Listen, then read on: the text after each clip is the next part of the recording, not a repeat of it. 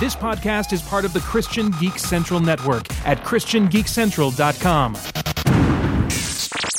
Hello, and welcome to the Theology Gaming Podcast, or maybe sessions, or maybe whatever. It depends on what the content of this podcast actually ends up being. With me today is one special guest, who is... My name is Ted Loring, and I'm from Africa! Well, I'm glad you're singing along. Actually, I'm not from Africa, but I just got back from Africa. And Ted Loring is using an Xbox One to call me via video. And it is the most brilliantly clear picture I've ever seen. Microsoft, please give me some advertising money so I can help you out. This is revolutionary. This is groundbreaking. This is a first-time occurrence where the Xbox One, at least with this podcast, is being used for the first time. And I can see your German Shepherd, or one of your German Shepherds. The one laying on the floor? I can't see that one. Oh, there's one right over here. Oh, there we go. Yeah. So, yeah, startling clarity, high definition. Yes, this is what I needed to see.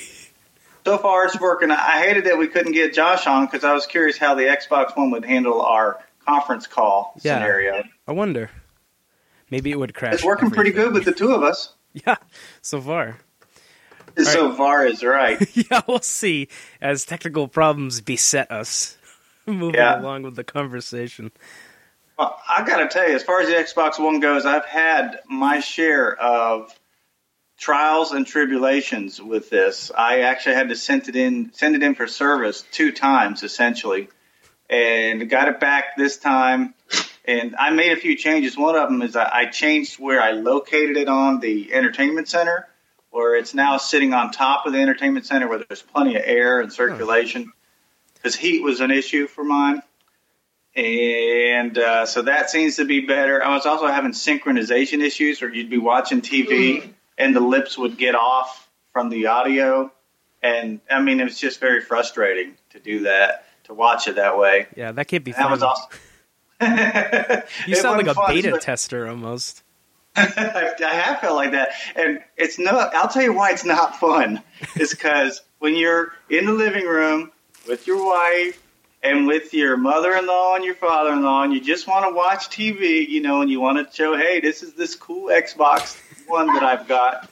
How it will start not working and then not working. And then I would say things like, and I don't want to say the command because it might actually do it, but I would try to tell it to lower the volume or something like that, and it wouldn't listen. So I would be shouting at it. I'm standing in the living room with my family, shouting at the Xbox, getting angrier by the second. Can it be activated by me or only by you? You can try it. You can try saying Xbox. Oh, I almost have a feeling I'm going to shut it off by accident. I just said Xbox and it came up on the screen. Oh, no. Stop listening. It's sort of like Google Talk, except this one is malicious. So I could say, I could tell it to go to another app and your call will still be going on. I could tell it to go back to this call, and you unless you hung up on me, you would still be there. So it switches between games, television, and apps pretty smoothly. So it's supposed to replicate a smartphone on a console. That's what it kind of sounds like to me. Well, their effort in the name is for it to be one device that is going to do everything from my DVDs to my Blu-rays to my television to my games. Yeah. And it's ambitious. It is. There's a lot more that can go wrong than right, I think. Yeah, I wonder what the end game for that kind of thing is, though. It's such a strange device, if you think about it, just in terms of, console market. Why are we making this giant multimedia device? I think everybody kind of has one already. I'm not sure why they've embraced the television element of it, other than I think maybe that they've made some kind of financial agreement with the Time Warners and the Comcast and these major providers of television to say, hey, look, we will let your stuff work through our system and thus keep cable alive a little bit longer. As if it was me, I would totally embrace the internet way of getting your entertainment content. Yeah, like instead of- exclusive link with Netflix or Hulu or something or other. Right. And instead, this is kind of embracing the old traditional way of television, and also, it does all the other stuff with Netflix and Amazon Video and Hulu and all of that. But it's just it's been a bit of a journey. And again, I bought the day one edition. A friend of mine got one. He's had no problems, no issues whatsoever. But I just was having these problems, and like playing the game Rise, Son of Rome, the only Xbox disc game that I bought, but I would be playing the game, and all of a sudden the game would just freeze. You're like, oh, I'm a Roman guy with my sword up. And the picture would freeze, but you could hear that the game was still going on, all the audio, and I would like hit a button, and you could tell that there was action going on, but the video was just locked up. Huh. And, wow, that's weird. I mean, I'm an excellent gamer. I'm pretty good, but I can't play it with a frozen screen. No, you can't play by audio cues alone. Nor should you have to. Although I do have a friend whose daughter is visually impaired or blind, and she was playing he made a video of her doing that SingStar game, whatever it is, I think on the Wii with a microphone, and she couldn't see it, but she was singing along with the song, and the score was just like, it was like going through the roof. So, he was relying on the audio cues on that one. So did you have problems with any of the other Xboxes, or just this one? Other Xbox, like Xbox 360s in my life? Is that what you mean? Well, Microsoft consoles. Oh, yeah. Okay. I know what you mean now. Yeah. Because if I say Xbox and then Xbox One, they're basically like I hate the naming. It's so confusing. Oh, I do too.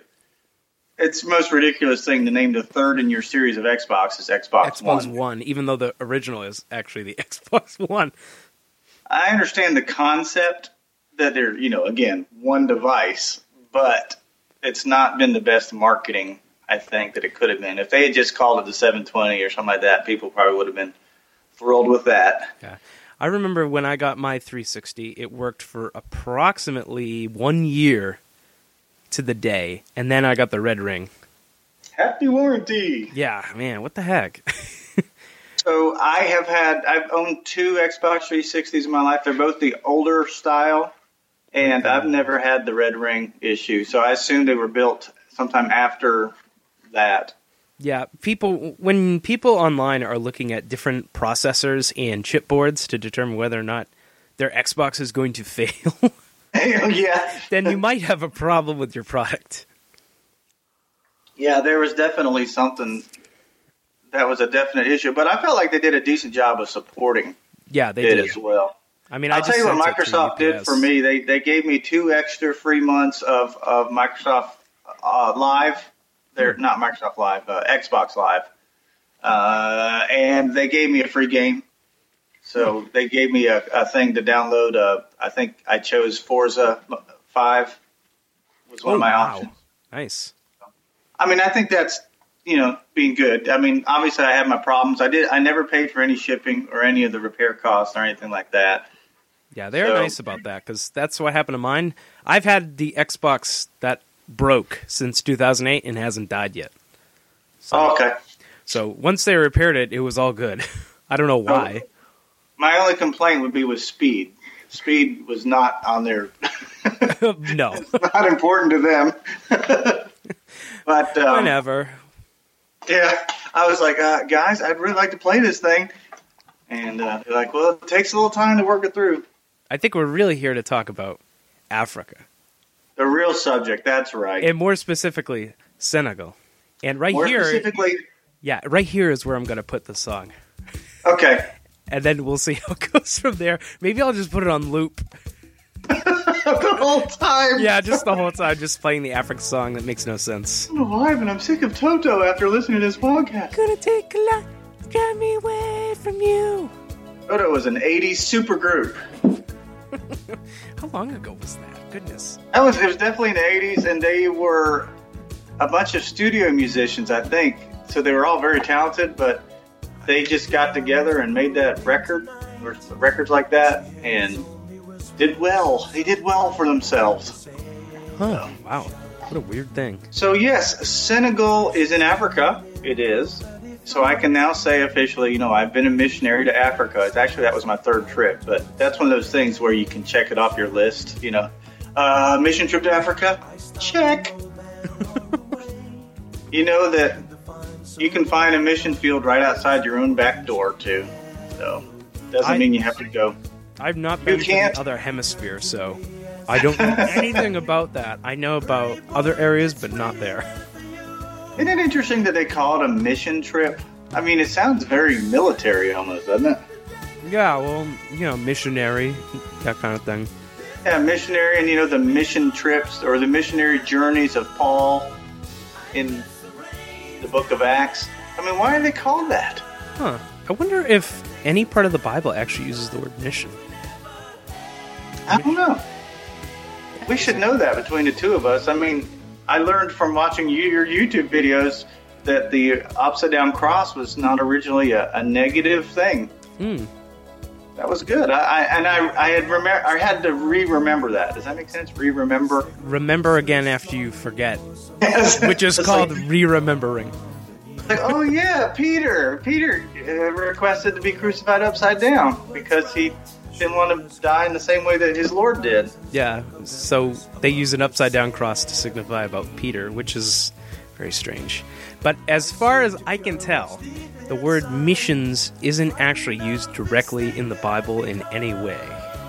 Okay. But the concept is obviously supported by, Great Commission and that sort of thing. Certainly, yes, the Great Commission would be in there. And, Christians do like to use certain words that aren't anywhere in Scripture, including Trinity, and rapture is another word that's nowhere in Scripture as well. So, but the concepts seem to be there. So please, tell us about your missions trip. Yes. So this was a week-long trip. Again, I'm mentioning that it was my third journey there. So this was a mission trip that was based on relationship. My church, Forest Hill Church, sponsored this village called Jamon. We were requested to become involved with the church, so they sent some people back in 2008 to meet with the chiefs in the village, and there was at that time a single Christian there. They called the first Christian in the village a man of peace. So for the mission agency to work with a village, there has to be at least one man of peace there. So his name, I'm actually not supposed to use his name because there's some persecution potential, because it's a largely Islamic and animistic society rather than Christian. But when they met, even with the Muslim leaders of the village, they said, what can we do as we start to try to have a relationship together? And they said that their village was dying, that they didn't have water. They had to go about 5 miles to go where the well was to get water. So they needed a well. Their people were sick a lot, and they were interested in having medical care. There was also no church building for the Christians, because they're, of course, not really Christians there yet, but that was something that they wanted to have, was a building where they could actually meet and identify. So through a series of many trips, one of the ones I went on back in 2010, I believe, was an actual medical trip. And I'm not a medical person, but I went along on this one and just did what I could to help. I was just kind of a willing person. And so that was kind of neat to see. Also, while I was there on that first trip, was the day that they turned the water on a new well that was dug. And again, I'm not saying our church did all of that sponsorship, but they were part of that sponsorship. And it's important too that it's like a partnership where we're not just like the great Western white Christian Santa Claus coming in and giving, here's stuff to you. Thank us. It, again, is relationship and partnership. So they were doing the work. They were very much involved with changing their village. So medical stuff was starting to happen. Water was starting to flow. So it was neat to go back this third trip, see a village that has been affected, 2008, so about 6 years now of involvement with the message of the gospel and Christ. And so this village now does have water, and it's got like this network of pipes going out from the central well to all these places. The villages are pretty big, by the way. I don't know if you know that. I mean, you might think of village and you think, a little walled area that's got 6 huts in it. I don't know, size-wise, like population. What is a village? There's about 2,000 people in this village. Oh, okay. And they live in compounds, which is sort of a walled-in area that has maybe 5 or 6 huts, depending on however many they need. A compound, in a sense, is sort of like a house, if you could imagine. And the huts within the compound, those would be like the bedrooms. So the open spaces between the huts is kind of like your living room, your kitchen. That's where you sort of do your living is outside the hut. You only go inside your hut there for bedtime or whatever. So that's scattered about this village are these compounds that people live in, and one village can be separated from another, maybe 20 miles, distance and that kind of thing. It's neat. I have a GPS watch, so I turned it on just for a little bit so that I can look at the village from the map, from Google Maps, and you can actually see like the individual huts from satellite view. Wow. Kind of neat. The environment that they're in is an arid, desert-like environment. There's a rainy season, but it's relatively short. During that time, everything becomes tremendously green, and then it goes back to being really sandy for the rest of the time, except for certain trees and things like that have extremely deep roots. They have a tree called the baobab tree. It is sort of the national symbol of Senegal, and they're throughout Africa. They're not a very pretty tree. And according to the... Is that the tree that looks like its roots coming out of the ground? Exactly right. Yeah, and the story behind that is the original baobab, when it was first made, was a very beautiful tree, and it was very vain. So God picked it up and turned it upside down so that its roots were sticking up out of the ground and it would no longer be so vain. Yeah, it's a weird-looking tree. It is. It's actually made up of a lot of reeds. It's more in the reed family than a tree family. Huh. So those are there, though. That's part of it. And that's a big part of where they get some of their wood. They sort of cut off strips from the trunk, and then it grows back, and they cut off more strips. And so you'll see throughout it, as you see these trees, so they're sort of skinnier near the base where they've taken some strips off. But that's sort of the environment. And how about wildlife? Would you like to know the awesome wildlife that I saw? Did anything attack you? Africa. I did not. I don't see any of that stuff that people talk about that would be cool to see, like hippopotamus or crocodiles or lions or zebras. I think that's kind of a good thing because those things are all dangerous and want to kill you.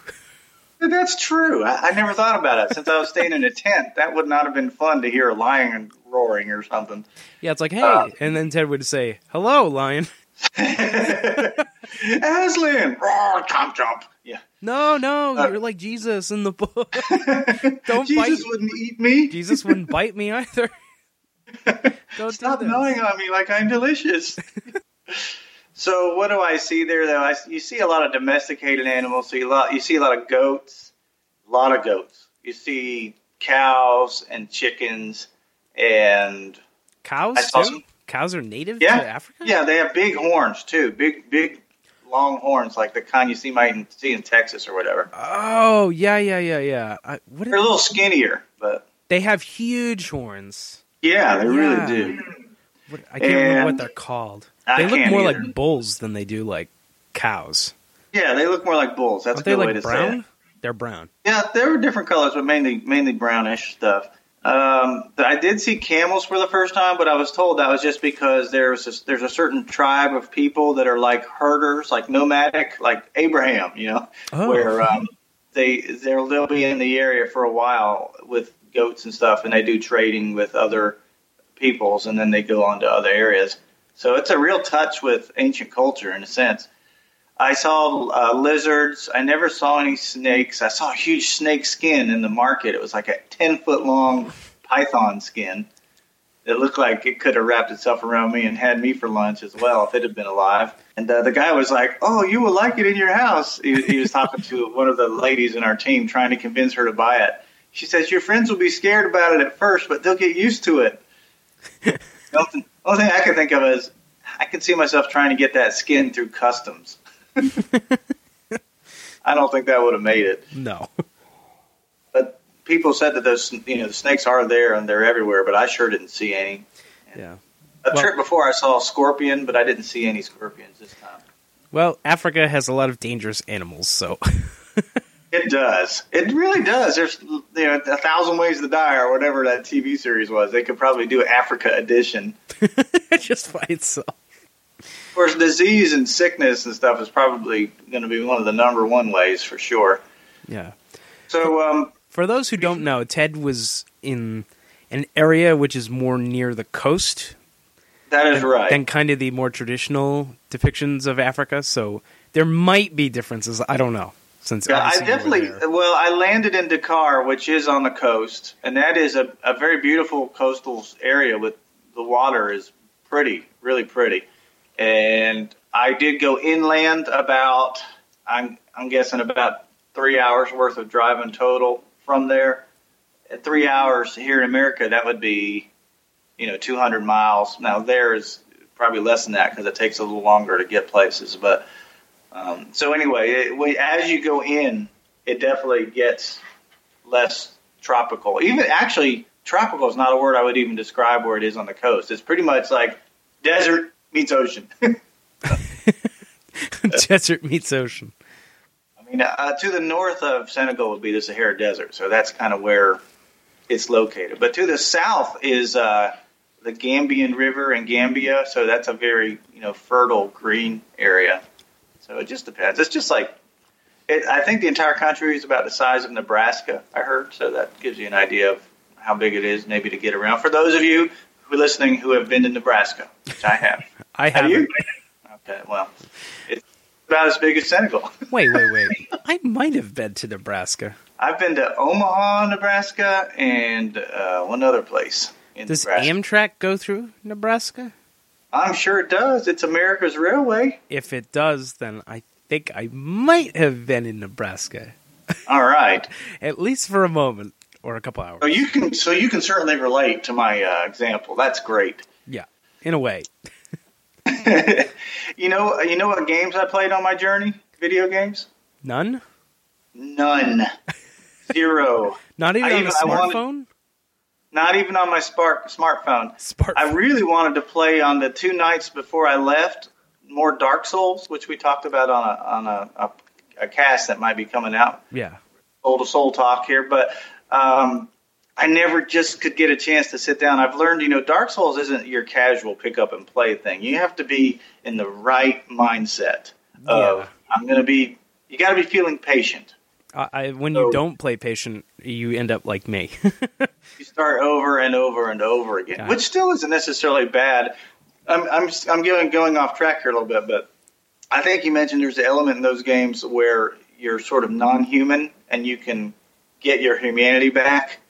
But you mentioned in one of your YouTube videos that you really just can't think in terms of that, like that being real important. Yeah, just play the game, and whether you are human or not human, it doesn't matter. At least maybe it does matter, but it doesn't matter to me, I can tell you that. So I really wanted to play that, but time just did not allow it as I was packing and getting ready and doing all that stuff. But I was thinking about it a lot. You'll get there. And the only other exposure to games was on the flight out. They had touch screen games on the back of on the screen in front of you on the airplane.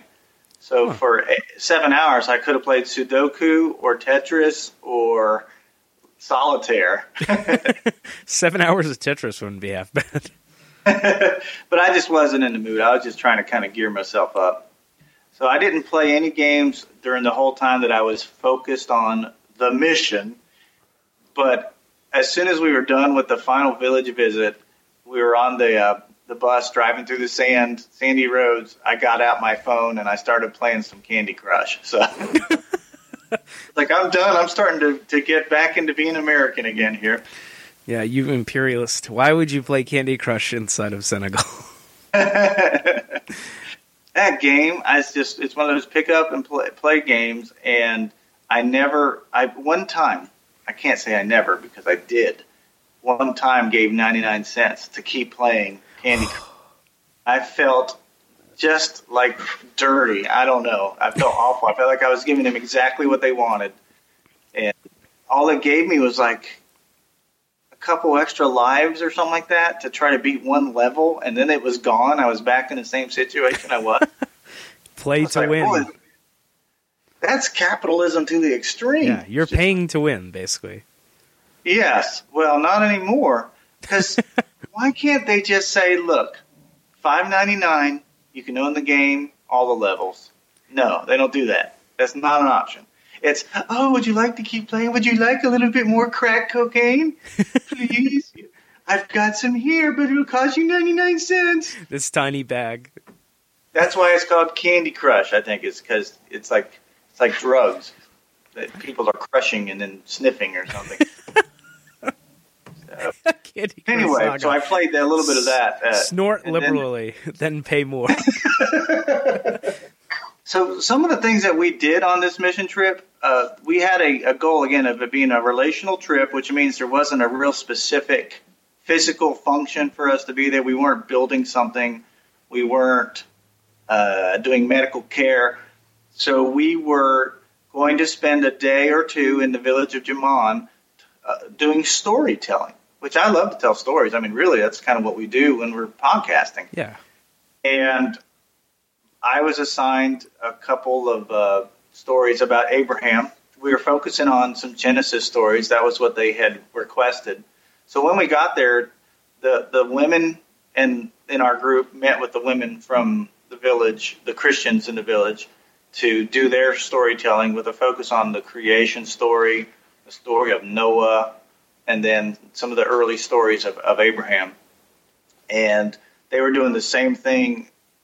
The men were doing the same thing with the men of the village, and then later on with the youth of the village, which that was a real highlight. So ironically, though, so I've been planning on this trip, 6 months. I've been studying up on Abraham. I've even been reading the Quran because I want to see what the Quran has to say about Abraham and Noah and Adam and all of these stories, because they're in there. The morning arrives where I'm going to be a blessing to the world and give them these wonderful stories and truths. And I can barely get up. I mean, my stomach is like twisted in a knot. I just feel so sick. And I crawl out of the tent, and they're going to have breakfast down in the compound. We were staying a little bit outside of the compound, a little cluster of tents. Yeah. I tried to eat half a piece of bread and couldn't. I mean, I didn't throw up, but I just felt terrible. So I go back to the tent to lay down, and I fall asleep for a couple hours. I wake up maybe about 11 o'clock or so in the morning local time, and by that point the sun has really started to cook. So I was just sweating. It's so hot in that tent, and I felt awful. I was like, God, this was the day that I was supposed to be doing something for you. Why am I sick today of all days? And from there, I got up, and I tried to kind of mentally power myself together, the power of positive thinking. I'm not really sick. And so I went into the building where they were working with the men and the storytelling, and I sat there for about an hour, and I was like, oh, I got to lay down again. And I didn't want to go out in the heat, so they made a little cot for me in the corner of that church where I lay down and basically just kind of went in and out of consciousness for the rest of the day. I mean, I would talk to people, but I had never felt so alone and a little bit scared, because I'm thinking, if there's something really wrong with me, I'm a 2-hour drive to the nearest small town, and it will be one bumpy ride. I was like, God, please help me. And they were praying for me. I took some Cipro, which is supposed to help fight stomach infection, and I was drinking water like crazy and all of that stuff. But that night, I heard the people talking about me in the group, the leaders of the group as well as the leaders of the missionary agency, and they were saying, we're going to have to see how he is in the morning, but he might have to go to the hospital tomorrow morning. I was like, oh, I don't want to do that. Number one, I don't want to go to a third world country hospital, but also for me to do that, that would mean one of the leaders would have to come with me. You know, it would be separating the group a little bit, keeping the mission from happening. But I got up the next morning, and I felt better. I really did. I wasn't 100%, but I was definitely functional. So all of my worries were not a problem after that.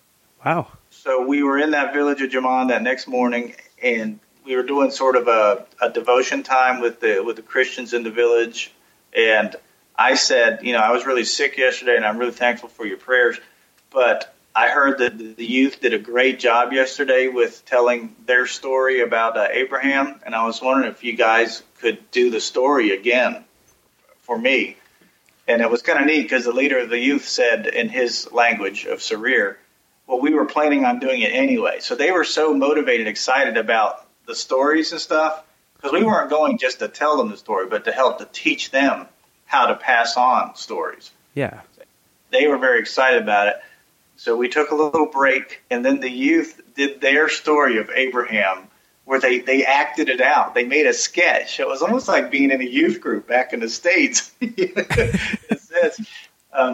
And so they had somebody that was dressed up in a costume like Abraham, sleeping in a bed, and then another person that was the voice of God calling Abraham to get up and to leave the land that he was in. So like this teenager, he gets up and he stretches like, oh, wow, that was an amazing dream. And he gets up and he grabs a suitcase and hands it to one of the two girls in the youth group that are like the women, like you're doing the heavy work. And then they start walking with the women lugging the suitcase behind it. I was like, wow, this culture really can relate to the time of Abraham. Oh, my. And then the next part of their story was God meeting with Abraham and talking about how he's going to have descendants as numerous as the stars. So the God person walks with Abraham to the window in the church, and he pushes open the shutter, and you can just tell that he's talking in Sarir, saying, you know, you're going to have descendants as many as the stars. Like, it was kind of cool, like God and Abraham looking out a window at the stars. I don't think that may be exactly how it happened scripturally, but it was neat that they were understanding and relating to this story. In sort of an oral tradition kind of way. Yeah, oh yeah, definitely. Reinterpreting scripture in light of their own cultural experience. I just remembered something, too. I mean, because we're taking it from, like, you know, we're like white Christians who live in the United States. That's how we usually look at it, right? More analytically and logically. But they're taking it more in terms of the storytelling aspect. They definitely do. And this is, again, a culture where, for example, I was visiting one of the compounds, and the main male in that compound had passed away and left his two wives as widows. So, I mean, it's a different world. Two wives, it's like just bizarre from our perspective. Yeah, well, I mean, all I can tell you this in terms of that in Scripture, anytime in Scripture where there seems to be more than wife in the scenario, there's always problems. Not one of them is a satisfactory scenario for all parties involved. So, but again, a patristic society, a patriarchal society is probably a better way to say it. Is one where you needed to carry on your name, so you had to have lots of children. So I'm feeling better the next morning, and I asked the local pastor there if I can look at his Bible, which is in the language of Sarir, right? And I'm going to try to be real spiritual and communicate with him. And so I found where Proverbs was in his Bible, and I meant to read to him in his language, Proverbs 3:5, which is trust in the Lord with all your heart and lean not on your own understanding. In all your ways acknowledge him, and he will direct your path. But I guess my brain was a little bit muddled. So in Sarir, I turned to Proverbs 3:15, which says, she is more precious than rubies. Nothing you desire can compare with her. I said that to him in his own language somewhat. He knew what I was talking about. But somehow or another, I ended up getting married. So now I have two wives. I don't know what he was thinking. Why is this guy reading to me? She's more precious than rubies. Is he wanting to marry one of my daughters? I mean, is he proposing to me? Exactly. Oh, I learned a lesson there is make sure that you're always spiritually in tune with the culture, and remember where the Bible verses are, so you don't make mistakes like that. Remember where the Bible verses are. Yeah. So, okay, so anyway, Actually, I have a question. In the videos that you've recorded, there was some French spoken, and I'm wondering. Okay, so I'm guessing Senegal was originally a French colony, and that they were definitely settled or dominated by the French. And then, so they have two languages, or is it like each village has a different language? That's an excellent question. The French kind of outpours from the capital and other areas. I don't know. The official national language would be French. Okay. So if you speak French, you can almost get along almost anywhere. But as you go out to these villages, it becomes more separated or tribal in the language. And there's Serer, which is where the language of the place where I was. But there's also a language called Wolof that people speak. And there's also a language, Pulaar. And there may be more than that. So do you speak French? No, but I took 2 years of French in high school, and some of it actually, comes back. Some of it. Right. So, for example, I have a namesake. There's a young man that I've, been able to visit several times. He's a teenager. And sometimes my French I can use as just keywords to kind of so he knows what I'm talking about. Like if I'm showing him pictures of my house, my family, I'll say, maison is house. This is my house. Ma maison. So, and he would nod his head. So he does go to school, so he knows some French as well as Serer. So, and it's really interesting because as you go out to the village, like I made a mistake saying hello and Wolof to them, and that was like, no, you don't say Nangadef, you say Nafio. They were like, really. But all that said, they're very gracious. They really appreciate that we're there and we're trying to learn their language and all that stuff. So it's just interesting how language is such a part. And these translators, some of them know 6 or 7 languages because they have to. That is a lot. So English, French, Serer, Wolof, Pulaar, Spanish. Esperanto? Yeah, is that a real language? Yes, it is. It was Klingon. designed... I think one of them might know Klingon. Yeah.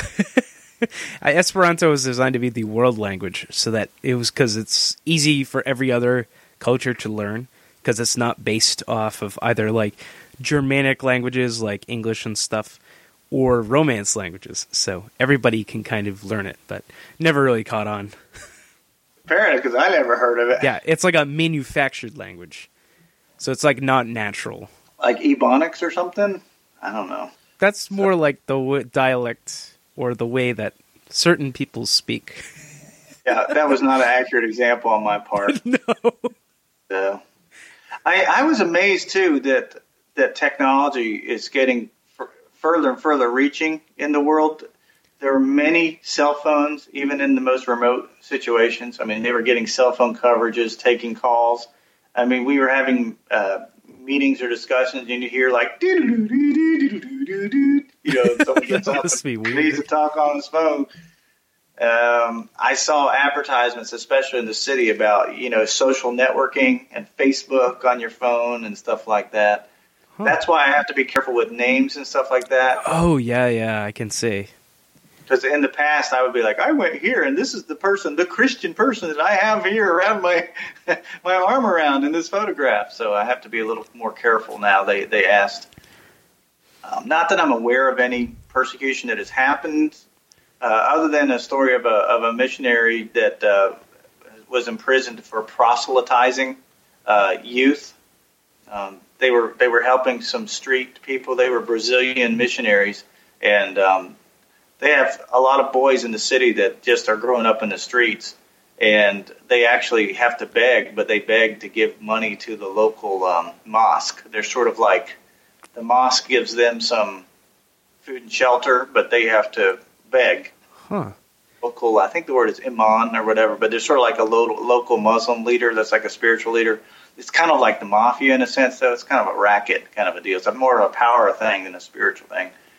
But so they, I think, preached the gospel to a youth who became a Christian, and that actually ended up with them getting arrested for it. This was a couple years ago. Huh. So Senegal is it's not necessarily freedom of religion, but it's kind of in this strange in-between space where it's like yes, definitely. Yeah, like the majority kind of rules. Yeah, and the majority is certainly Islam. I mean, that is where it is. But what you will find is the cultures, they sort of accept Islam, but underneath the table they keep all of their animism stuff, all of their spiritism, their spirits in trees and in various things. So they have this like hybrid thing going on.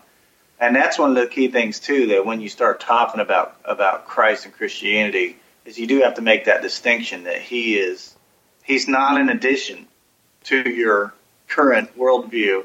I mean, he rocks your worldview. He changes your worldview, and he becomes Lord. Huh. He is more powerful than the witch doctor. He's more powerful than anybody. I think they call it, so the way that they do things is what I would call syncretism. Exactly. Yeah. So syncretism is kind of the fusion of different religious traditions in just kind of like picking pieces of it and saying like, oh, this best is parts. Like Christian. Yeah. Well, not necessarily the best parts. Right. That's true. And that's very common, probably globally. It's common here in our country. I mean, you see you ever see those coexist bumper stickers? Yeah. I think that's syncretism at its finest. They're all the same. We're just going to, keep the highlights of all of them. Yeah, it's a little more freeform in Africa, Asia, those kind of areas, because the way that they're grown up, they're not they're not so much about mutual exclusivity of a belief system. So, like, whereas you and me, we go, well, Jesus Christ is the Lord and Savior and the only way to salvation, right? I mean, that's pretty much Western Christianity in a nutshell. Whereas they're like, well, Jesus is cool, but so is this. So are animal spirits. And and of course, and then I might say, I'm sorry to interrupt, but I might say as a sincere Christian, you need to say that Jesus is Lord. All right, Jesus is Lord. They're going to give me what I want to hear because they don't want to offend me. But I haven't. They haven't really changed necessarily. I mean, that's the worst case scenario that you could ever have, I think, where you're not being effective. Yeah, it's a strange scenario too. Yeah, but you will see even then people who are Christian, but they'll still have around their children like these little trinkets made from bottle caps, like a little waist bracelet thing around the waist or whatever that helps to ward off spirits and stuff. So. One of the how do you make that transition from one to the other? From one to the other in that regard? Well, I don't think it's something that a visitor can really do. I think it takes local Christians who have really grasped what it means to follow Christ to really be able to share with the others. And for example, one of the pastors that I was talking to, a key moment for him as a Christian was. The people in his compound during the rainy season, in the morning, they would get the rain that had gathered like from their tarp and into a bucket, and they had to do like a ceremonial wash to protect themselves from evil spirits for that day. Huh. And one morning he just said, I can't do it anymore, Lord. I can't do it. And when it came time for him to go wash in the bucket, he refused to do it. And his mother was, number one, shocked, but she was also terrified for his life because she believed that he was putting his life at risk by refusing to do that because he was going to be affected by these evil spirits. So she actually, cried and was really upset that he chose not to do it. And later on, as he related the story, there was a epidemic of yellow fever, and many of the people in his compound got sick with yellow fever, but he didn't. Huh. And when his mother saw that everyone else was sick, but he was well, that actually opened the door to her mind to Christianity. I don't know if she chose to follow Christ or not, but it was something that she saw as a practical evidence in her mind. Again, not that we need evidence. We've talked about that before. Yeah. But she saw that as a sign that, number one, what he believed wasn't putting him in danger and actually might be more powerful than the animistic gods that they were afraid of. Yeah. I imagine the way Christ speaks to different cultures is always going to be just slightly different and adapted to their context so that it makes sense rather than not. You know how, like, missionaries were going, well, we're going to reach every unreached people. Yeah, well, but you have to kind of make sense in terms of their mindset, which is not going to be Western rationalistic philosophical ideas. It's a different world. Although many of them are pretty adaptable to that, but that's not what you want. I don't think that's why Christ came, to make everybody Western civilization followers. He came to seek the least and the lost, and that's and to have a relationship with him, and that beats every culture down. And of course, we think about it here in the United States, our version of Christianity. We don't have any claim to it. It's came from the Middle East area originally. I mean, not like it started in New York or something. Ours is significantly different from what it used to look like. Yes. I mean, they were initially worshiping in synagogues, right? Right. So you take, you do. I think that's why the book of Acts is so helpful, as well as the epistles, because it gives a pretty accurate picture of what the early church was like, with people meeting in homes, people dealing with persecution on some levels. Just so different from what we see as Christianity today, for sure. And you feel like you're in Acts a little bit when you're in this village that used to have 2 Christians, and now there's a church building, and there's like 25 people in there. It's growing. Huh. One other thing I wanted to touch on was I went to visit a different village called Ngaskap. This is a village that we had reached out to this village, and we meet with the men of the village. The women go off to play with the children and the women. I mean, it's really very segregated. So we're laying on these mats, sitting on these mats on the ground, and through the translators say, we are interested. We know we started to have a bit of a relationship a few years ago, and we just want to kind of follow up on that and let you know that we're interested in doing that. And it was kind of a town hall situation where people could speak if they wanted to speak. And it was really interesting to me how they said this. They said, our village is dying. They said that the water is bad. They have bad water, and it's kind of a salty, alkaline water that the crops don't grow well, and it's not good for them to drink, but they don't have any choice. Because there's bad water, the young men in the village, they actually have to leave the village to go live in the city to make a living. So they can only be in the village during the rainy season. Huh. So it's just interesting how I was coming from a village where there was Jesus there, and they said, we've got water now. We've got, they said that cholera has all but disappeared at their village. And it was just a real contrast to see this village that had Jesus compared to the one I was in now that didn't have a real presence of Christ. There was a Christian there, but I was like, well, where is the other religion, the main competitor with Christianity in this situation? What is Islam doing to help this village? And nothing. But they were a little bit angry at the fact that we had disappeared, essentially, in their eyes. We had visited one time, taken some pictures, and promised to communicate, and then didn't. Now, I'm here for the first time, so I'm guilty of nothing, but that doesn't matter. I'm sort of a representative, right, of the church. So they actually pull out pictures and say, where is this person that had we exchanged names, and said, I'm going to be you, you're going to be me, just like I did with my namesake in the other village. Why haven't I heard anything from this person? Some of the people we knew, some of the people we didn't. But it's just really interesting how much they remembered it, how important it was to them. And we're Americans, I'm in another country. Oh, yeah, we're best buddies. Let's get the camera going, take the picture, and we're swapping names, and you go back to living your life. And here, this was like a really important thing to them. It was really critical to them, and they were upset that there had been no communication.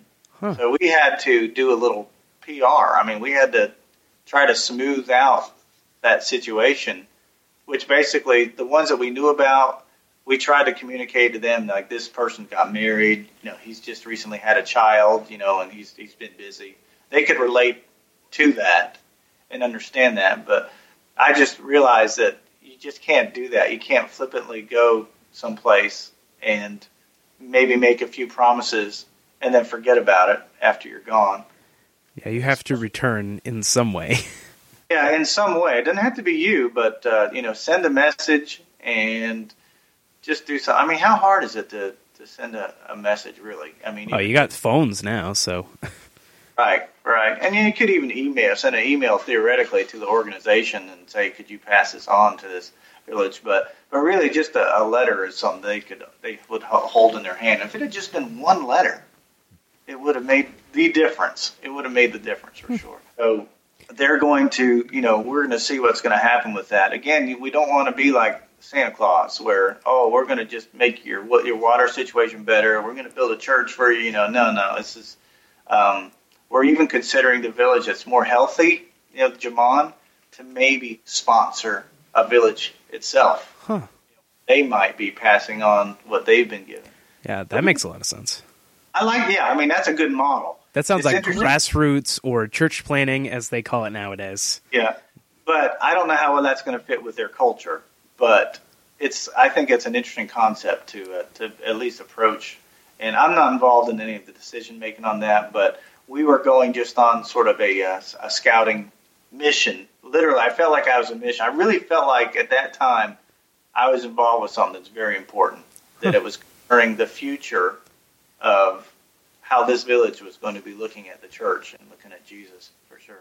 So, here's my random segue. What does any of this have to do with video games? Well, what does it have to do with video games 45 minutes later? Well, you can't play a lot of games in those situations, although I did visit a missionary family that I support, and they had a young boy, and we were talking about games, and he pulled out his Wii collection. That kid has a better video game collection than I have, and he's in Senegal. What's going on? I mean, he had all the classic, some of the best games that were made for the Wii. From most of them, of course, are Nintendo first-party games. But I was thinking, hey, kid, maybe I'll help you out. Maybe I'll send you a game or two, And then I'm looking at his collection. I'm like, man, you need to be sending me some games. They also had a teenager there. It was like a 10th grader, and he has a 360, and he likes to play first-person shooters and stuff like that. So the video games are everywhere. Yeah, the children of missionaries especially, they definitely, video games help them stay in touch with American Western culture, for sure. That was neat to see, and it was fun talking about that. That was toward the end of the trip, so I was starting to get kind of psyched about, getting back to the real world and playing some games. The real world. Because video games, hate to tell you, Zach, are not the real world. No. They're not real. Yeah, well, I know that. So, but what do I take from it, from experiencing a mission trip and how I relate to video games is definitely, we've talked before about exploration and things like that. There's certainly an element of being on a mission trip it's filled with exploration. You're going to a new place where you've never been before. You're learning skills that you've never learned before. And I think games do that. Again, I'm playing Rise, Son of Rome. I'm almost done with it. But for a little while, when I play that game, I'm a Roman soldier, being very vicious in how I kill people and cut off arms and slit throats and all that stuff. But it's an adventure. I'm in a place that I've never been before. And certainly going to a country on the other side of the world is an adventure as well. But I just want to say I didn't cut anybody's arms off when I was in Senegal. Yeah, that's a good thing, I think. Yeah, I kept all the weapons to myself. Yeah, and you kept all your limbs, which is much appreciated. They are. I appreciate that. I almost lost my stomach, but so exploration is certainly a part of it. There's an element of going on a mission trip where you're not really relying on your own skill because you don't have a skill for that particular situation. So I think mission trips are good for relying on faith because you're going out on a limb. Even if you're with somebody that's done it before, you're still experiencing something for the first time. And again, it doesn't have to be another culture, it doesn't have to be another side of the world, but I do encourage people who are following Christ to step out of the box, step out of your comfort zone, and try doing something where you're like, God, you're going to have to help me through this because I don't have the skills necessarily in my knowledge to do that and see what God can do. Yeah, so it's an aspect of faith that you just kind of step out on a limb and then have things happen. Yeah, I mean, again, I was with people who have done it before, so it wasn't like I was going to an unreached area of the world and things like that. Yeah. But it's still, when you go on one of these trips, you think about what you're going to do to help other people or what you can do. And you don't realize how much you're bringing back that has changed you, what those people have done for you. When I see a culture that values family so much that they can every night of the week sit around with a guitar and sing songs and just beat on upside down buckets for rhythm, and they're so happy. They're happy being together. They don't need anything other than family and song and dance. That's kind of impressive. Yeah. Since family is something we don't seem to respect as much as we used to, or at least, yeah. So you go into a compound, and they're sort of like, the oldest person that might be retired, and their retirement is they get to sit on a mat all day. They don't have to do any of the work anymore. They already done it. They already birthed their children or did all the crops or whatever in their long lifetime. And some of them seem to be pretty aged. But they value family, and they respect people that have a lot of gray or silver in their hair. So the more I keep going back, the more respect I'll get as I get older, I guess. Yeah. Or you could dye your hair, too. Yeah, that's a great idea. Ted. It's a super idea. Ted and the silver mane. It's getting silver on its own. So those are some of the take-backs that I have. But I love coming back to the country. I love the United States. I really love living here. Little things like a Diet Coke with lots of ice in the glass is a simple pleasure. Starbucks is a simple pleasure. I can imagine. And just a nice, comfortable room in a hotel is a simple pleasure. I mean, I was living in the wild pretty much with an outhouse for many of the days, but during one of the times we stopped in a hotel for the night, and I mean, the bed was more like a hammock. It seemed like I lay down in it and it just kind of went down in the middle, but it felt pretty comfortable. And I don't know where they got the sheets, but one of the beds in our room had Barbie sheets for some reason. And so we had to share a bathroom with everybody on our floor. And I go in there, and there's a toilet, which I hadn't seen a toilet in days. But it didn't have a seat. It was just a bowl, basically, with water. But I've never been so happy to sit on that. If you've ever sat on a toilet with the seat up, that's what it was like. But it was, I was like, wow, this is great. And then there was a shower, and the shower was basically this indentation area with a drain. And it was like a kitchen sink spray nozzle thing that was attached to the toilet, to the same water that filled the toilet tank. It was that. So for your shower, you just sort of sprayed some of this water, and it never felt so good in all my life. But makes you appreciate this wonderful country to come home and take a nice hot shower and to have really, truly just good food that I'm familiar with. And of course, seeing my wife and family and the dogs, too. It makes you appreciate family when you go away for a while. I don't think I have anything to add. No, it's except I'm going to beat Rise this week. Next time you talk, I will have beat this game right here, Rise, Son of Rome. It's not the best game in the world, but it is a game. It is a thing to play on your $500 multimedia system. Finally, it's working, and it hasn't frozen up yet. And also, I know I was going to ask you is tell me a little bit about Dark Souls 2 if you've got a couple minutes. I'll tell you about two things. I got a smartphone, and I was fascinated for approximately 2 days. And I installed a bunch of NES, SNES, and otherwise games on it. That's about all I did with it. Emulator type stuff or just actual game? Oh, yeah, emulators. And Have to emulate it. Yeah, and Angry Birds, a lot of Angry Birds. But I don't... Angry Birds is fun. So what did you have before a smartphone? I had a dumb phone. A flip phone kind of a deal? Yeah, like a AT&T, just like a black flip phone. Nothing special. Now I have a smartphone, and I guess it's a useful tool, but I'm not really obsessed with it like a lot of people could be. Is it a Droid? Yes, it is a Moto G. Okay. Yeah, so it's just a phone.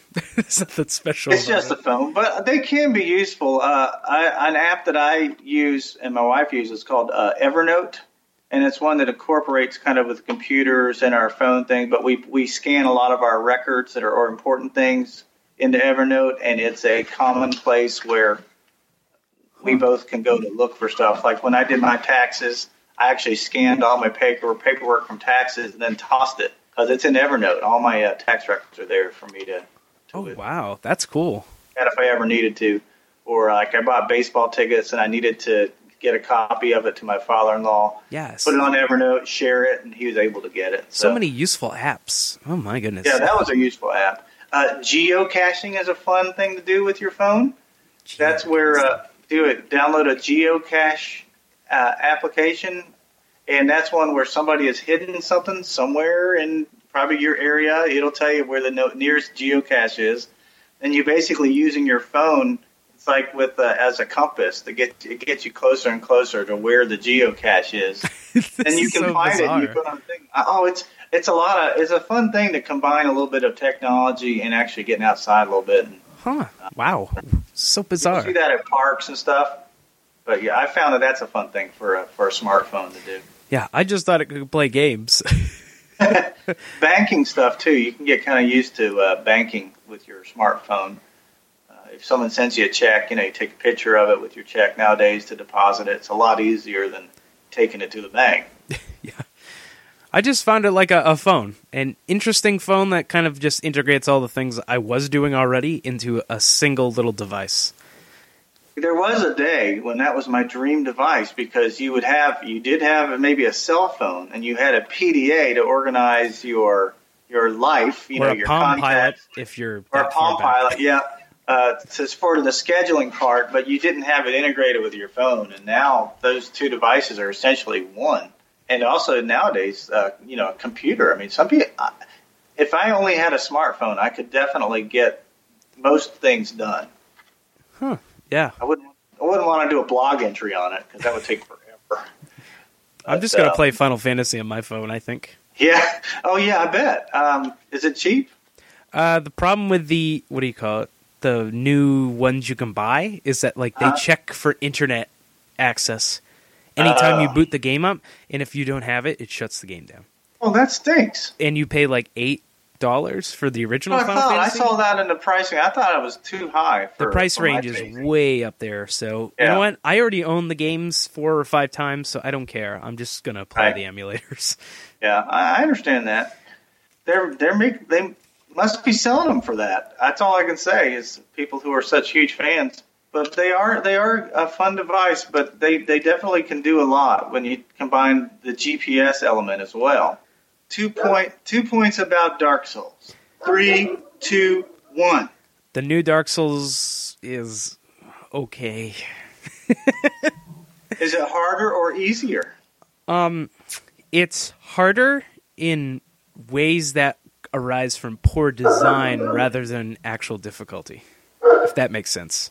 So they are cheating? God bless America! What is that? I don't know how to mute stuff on this. I don't know how to mute an Xbox One. Son of a peanut butter sandwich. God bless America. Did I say that? Yes. I'm not a very good cusser. No, it was perfect. I was like, what? Okay, I'm crying now.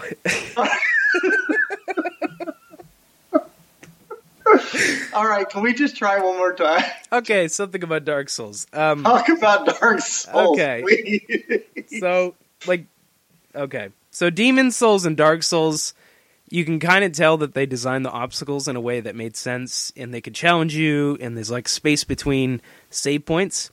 Whereas in Dark Souls 2, they're just kind of like, we'll just put a save point every 15 minutes.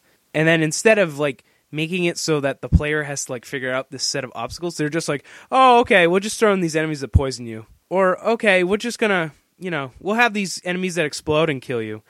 Or something like that, Almost more traditional game design in that sense, it sounds like. If there was anything I could compare it to, it's what people usually call, quote-unquote, NES hard. Which is not like the kind of slow progression of difficult obstacles that you usually get in a Souls game. It's more like, we killed you, or whatever. Yeah, and that's supposed to be difficult, I guess. There's one section of the game, it's called Black Gulch, and the entire thing is just a series of turrets that shoot poison at you. A series of what? They're like little turrets. It's like playing... Tarts. Yeah, turrets. Turrets. Oh, turrets! Yeah, like... I was thinking, like, were they peach tarts and strawberry tarts? No, they're like little turrets that shoot poison globs at you. If you get hit by 2 of them, you become poisoned instantly, and your health bar drains at, like, an enormous rate. And this is not an enemy you can kill. It's just a turret shooting at you. If you walk slowly through this place and kill every single one of them, then you can go by safely. But if you do what most people do, which is basically just sprint, you'll reach the end of that section immediately in like 30 seconds. It's the dumbest thing I've ever seen.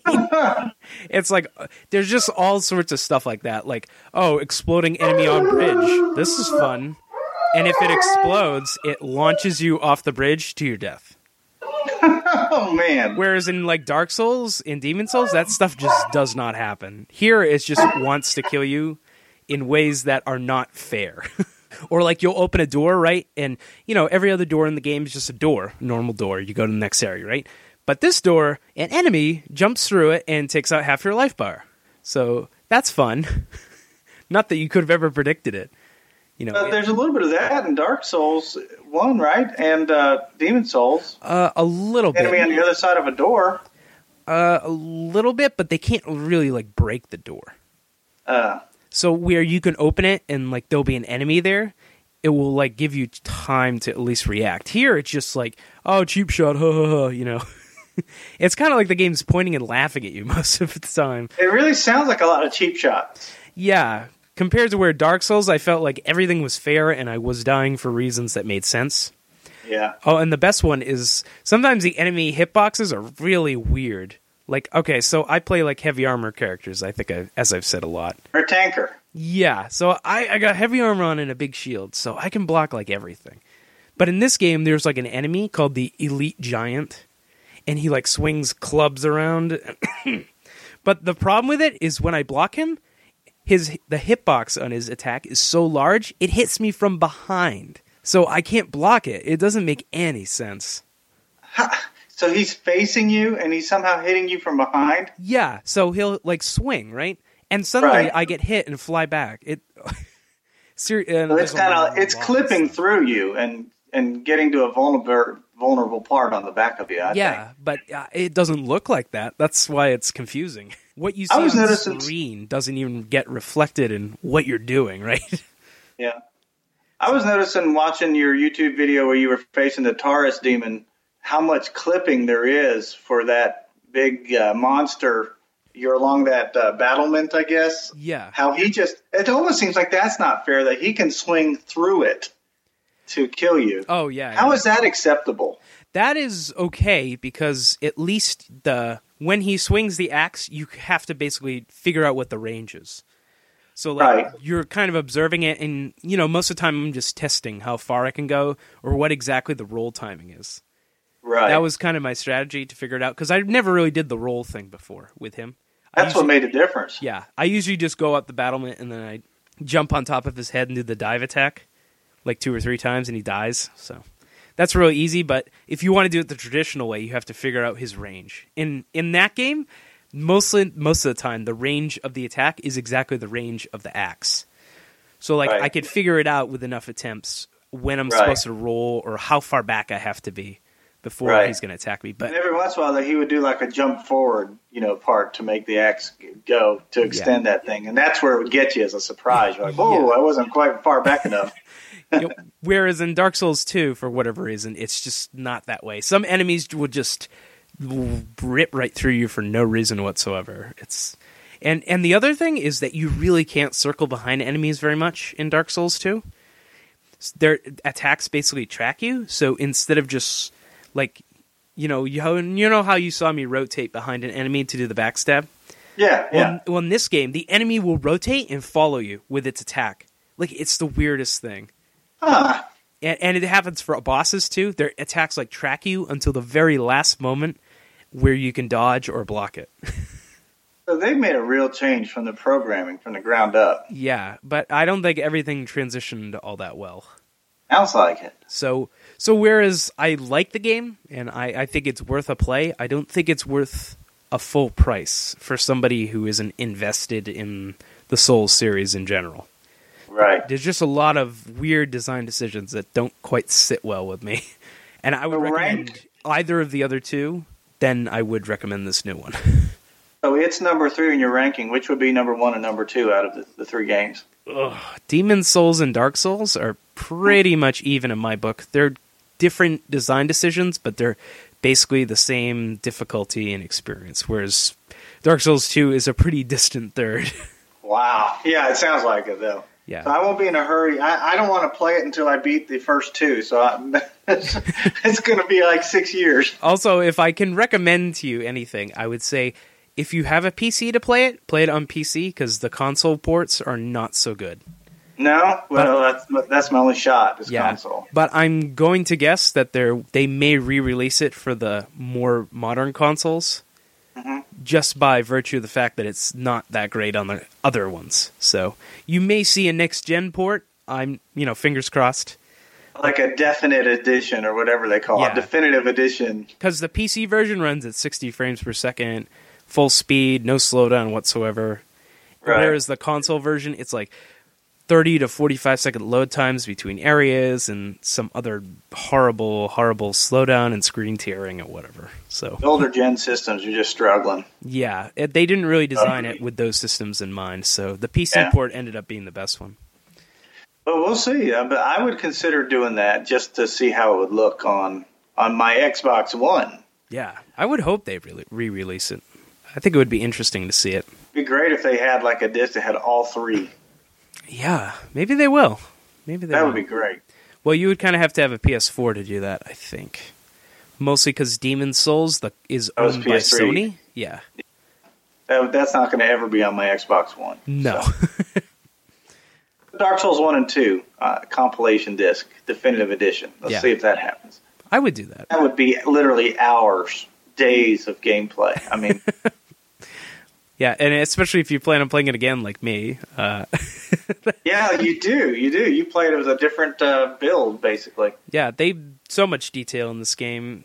Playing it once is kind of selling out a bit short. Right. Well, they did it right. Well, my friend, thank you for telling me a little bit about that. Yeah, I think that's good for a podcast. Some disconnected thoughts about things. And the dog barking was excellent. That was a real highlight. Yeah. If you don't hear it in the podcast, don't worry about it. It wasn't that entertaining anyway. What did I say? Good morning, America? God bless America.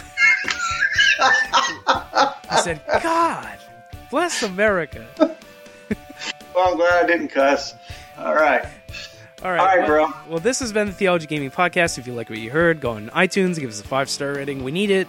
If you have any questions, send us questions at theologygaming.com or on Theology Gaming University, which is a Facebook group. Please join us. We're an open group. We like talking to people. And I think that's it. So there you go. Depart, Ted Loring, with your Xbox One. I shall leave thee. We will not use Xbox One ever again, but it was fun to try. Well, while it lasted. All right, say goodbye. All right, bye. Bye.